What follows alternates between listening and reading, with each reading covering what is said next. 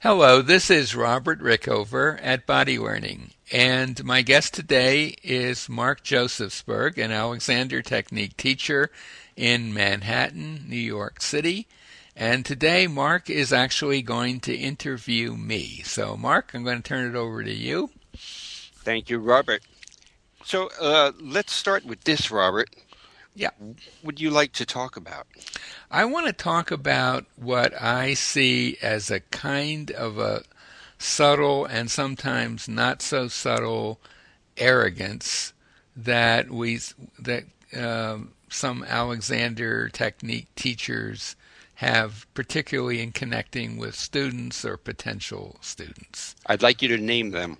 Yeah, well, No, I wouldn't actually. no, you wouldn't. Okay, and arrogance. Yeah, tell And me. arrogance might be a strong word. We were talking about this a little before the program. Superiority, feelings of superiority, that kind of thing. Like looking down on Looking students. down, or yeah, that kind And of and thing. this is basically like potential students. I think it shows up with potential students and actual students. Hmm. Um, Actually, the original title, and I might use this title that I had in mind, is "Why Aren't Alexander Technique Teachers More Loved Than They Are?" Okay.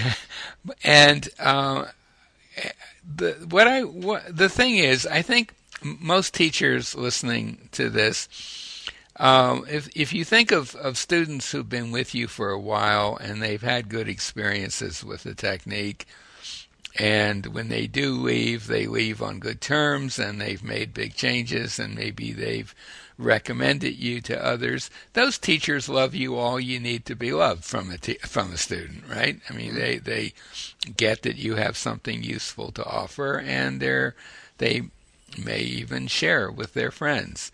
And those aren't really the students I'm talking about so much as students who might come for a few lessons and leave for a variety of reasons, some of which may have nothing to do with you or your attitudes. But I'm talking about student people who call you or email you, or people you just run into and the topic of the Alexander technique comes up. And what I see is a sense that you get from some teachers, not all, that that's based on a kind of a reality. I mean, we Alexander teachers, let's face it, we see stuff all the time that most other people aren't paying attention to. And we know that we know some useful ways that people could be helped. And we know often that those people, we're the last people those people are going to come to. So we see this stuff and we see it all the time. And in a way, it's a little hard not to become slightly arrogant or feeling superior. You know, Hmm. I've had tinges of that. I imagine you have, although maybe not. Maybe not, Mark. You might have transcended it. I don't know if I've transcended it, but I don't think I.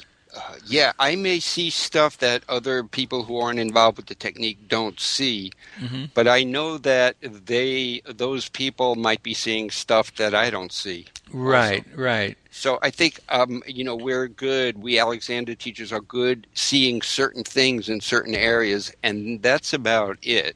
right. Our little slice of things, I think we know quite a bit, Hmm. Well, that's a but very good way of putting it, actually. And in fact, that does lead to some thoughts I had about how at least I've dealt with that issue. But before I go into that, I want to say the other thing I want to say is that we as teachers have been typically immersed for 3 years in a pretty intensive training process where we're surrounded by people who are all kind of on the same wavelength. in terms of the Alexander technique. They're all people who know it's a good thing, who've had good experiences with it, and so on. Now, maybe today it's not quite the same. When I was training in London back in the late 70s, early 80s, and my training course had about 25 people on it, and I knew them all reasonably well. And I guess today that size course isn't as common. But still, we tend to be living in an Alexander world during our training, and even afterwards. We go to AGMs where we hear good things about the technique from people and so on. And I think there's a danger of getting a little bit isolated from the world out there. Mm-hmm. And I think that can contribute to that feeling of superiority. As you say, we're really maybe only superior in one limited way, and a lot of people are way superior to us in other ways. I believe that's true. I think that's true, but it's easy to forget that in the moment. Let's put it that way. And to get back to your word love, in this small group of 25 people, or even training courses that have like 6 or 7 people, mm-hmm. we all share this love of the technique that's making it be like our whole lives. Absolutely. We've all given up a huge amount to be there. Mm-hmm. We've often, back in the day, we've moved to another country. We've given up a job or whatever, and we're taken 3 years of our life basically devoted to train to be able to teach this, and most good teachers are continuing their training one way or another. So it's a big, big commitment on our part, and we look around at people, maybe friends and family even, and we see people who are clearly in a lot of pain or discomfort that there's a very good chance if they had lessons from an Alexander teacher that they could make some big changes. It's not mm-hmm. guaranteed, of course, ever, but we see sort of obvious candidates for Alexander work all over the place. Mm-hmm. And we also see that most people who are obvious candidates have no idea what we're about, and if we try to explain it to them, they often are deeply puzzled. Right. So, that's the situation we find ourselves in. We're not like, say, a doctor or a physical therapist or something like that, where there's kind of an expectation that people with certain kinds of situations will go see us. That's right. If you're sick, you're going to go to a doctor, chances are. That's right. If you have neck pain or back pain, you may go to a doctor, and then the doctor is going to send you to physical therapy. Right. And you're not going to say, physical therapy, what's that? You're not going to care. You're just going to go because that's supposedly going to help you. Yep. And it's also going to be very, very cheap because it's part of your insurance plan. That's a whole other thing. But yeah, sure absolutely. Yep. Absolutely. So, in my own case, I think I was somewhat guilty of this arrogance early on, in, say, the first 10 years or so of my teaching, or actually probably the first 15 or 16 years, and maybe more, maybe still. But I did have an experience about 10 years ago that was not a particularly pleasant experience. I had an episode of back pain, or actually it was like a pinched nerve, and a lot of leg pain coming from it, which ultimately resolved itself, and I had some very good help from a variety of practitioners. And I came to realize that, all my Alexander teaching and training had not prevented that. Mm-hmm.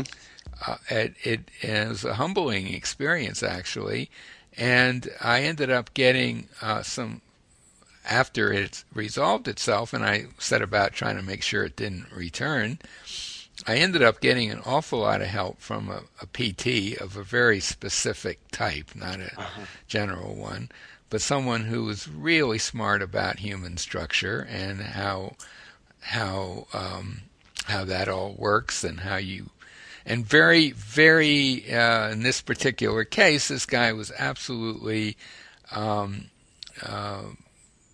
fascinated by asymmetries in human that I think many people don't take into account, and what the effects of those asymmetries are. And I also had an awful lot of help from craniosacral therapist who was able to get at stuff that I doubt I would ever have figured out myself, which is too deep, too far below the level of consciousness. And I think having that experience and realizing that there was, Alexander technique by itself probably would not have prevented a recurrence of that. Maybe, I don't know. Maybe that has made me a bit more humble, as it were. I do know that I have fewer students who leave after 1 or 2 or 3 lessons than earlier on. You think it helped you develop empathy? I think so. I think I have become less judgmental based on, a fairly unpleasant experience. Yeah. Made me be less judgmental. I don't really have a prescription for how an Alexander teacher could address this, except maybe just ask yourself if there isn't some possibility you are thinking this way a bit, and even if you are, chances are your students or people you talk to are going to sense it, even if you're, careful about what you say. I think your underlying attitude towards a person or their situation kind of sneaks out in various ways. So I just throw that out there as an interesting observation. I actually would be fascinated to hear some other teachers' reactions to this, and whether they've noticed it, and whether, and if so, how they've changed. Yeah, that would be it's a very open topic. I feel like I know a lot more about what we previously talked about in our interview a little bit ago, sort of pre-marketing ideas. But I got to say, I think there's a little bit of a tie-in. We had this conversation before this about some basic stuff that teachers really need to think about before they start thinking about marketing. And I would put this in that category. If and when you say this, do you mean like that the Alexander technique is not necessarily everything that somebody would need? Well, not that specifically, but just not having this idea in the back of your mind that you are somehow better than your student. That's good. What's coming to me now is that I hope somewhere there's 2 physical therapists doing some kind of interview, and they're saying something about the Alexander technique. Because I think the Alexander technique is also an integral part of, who knows why you're doing better years later. Yeah. A big part of that could be the Alexander technique. Yeah, absolutely. I just think there's really nothing to be gained by having that kind of attitude. It doesn't get you any new people that you wouldn't get otherwise. And I'm pretty sure that in the past, I've probably had students who left because they sensed some of that in me. I think when I first started teaching, it might have been a little more obvious. And it could come out in weird ways. It could come out in sort of casual conversation after a lesson or something like that. So I think it's tricky because you do want to be confident in yourself.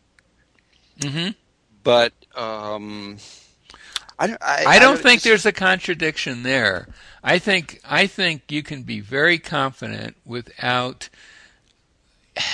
in a sense, the way that kind of arrogance, if you want to call it that, can manifest itself could be in a sort of subtle putting down of somebody. And I don't think if you're confident, you're going to do that.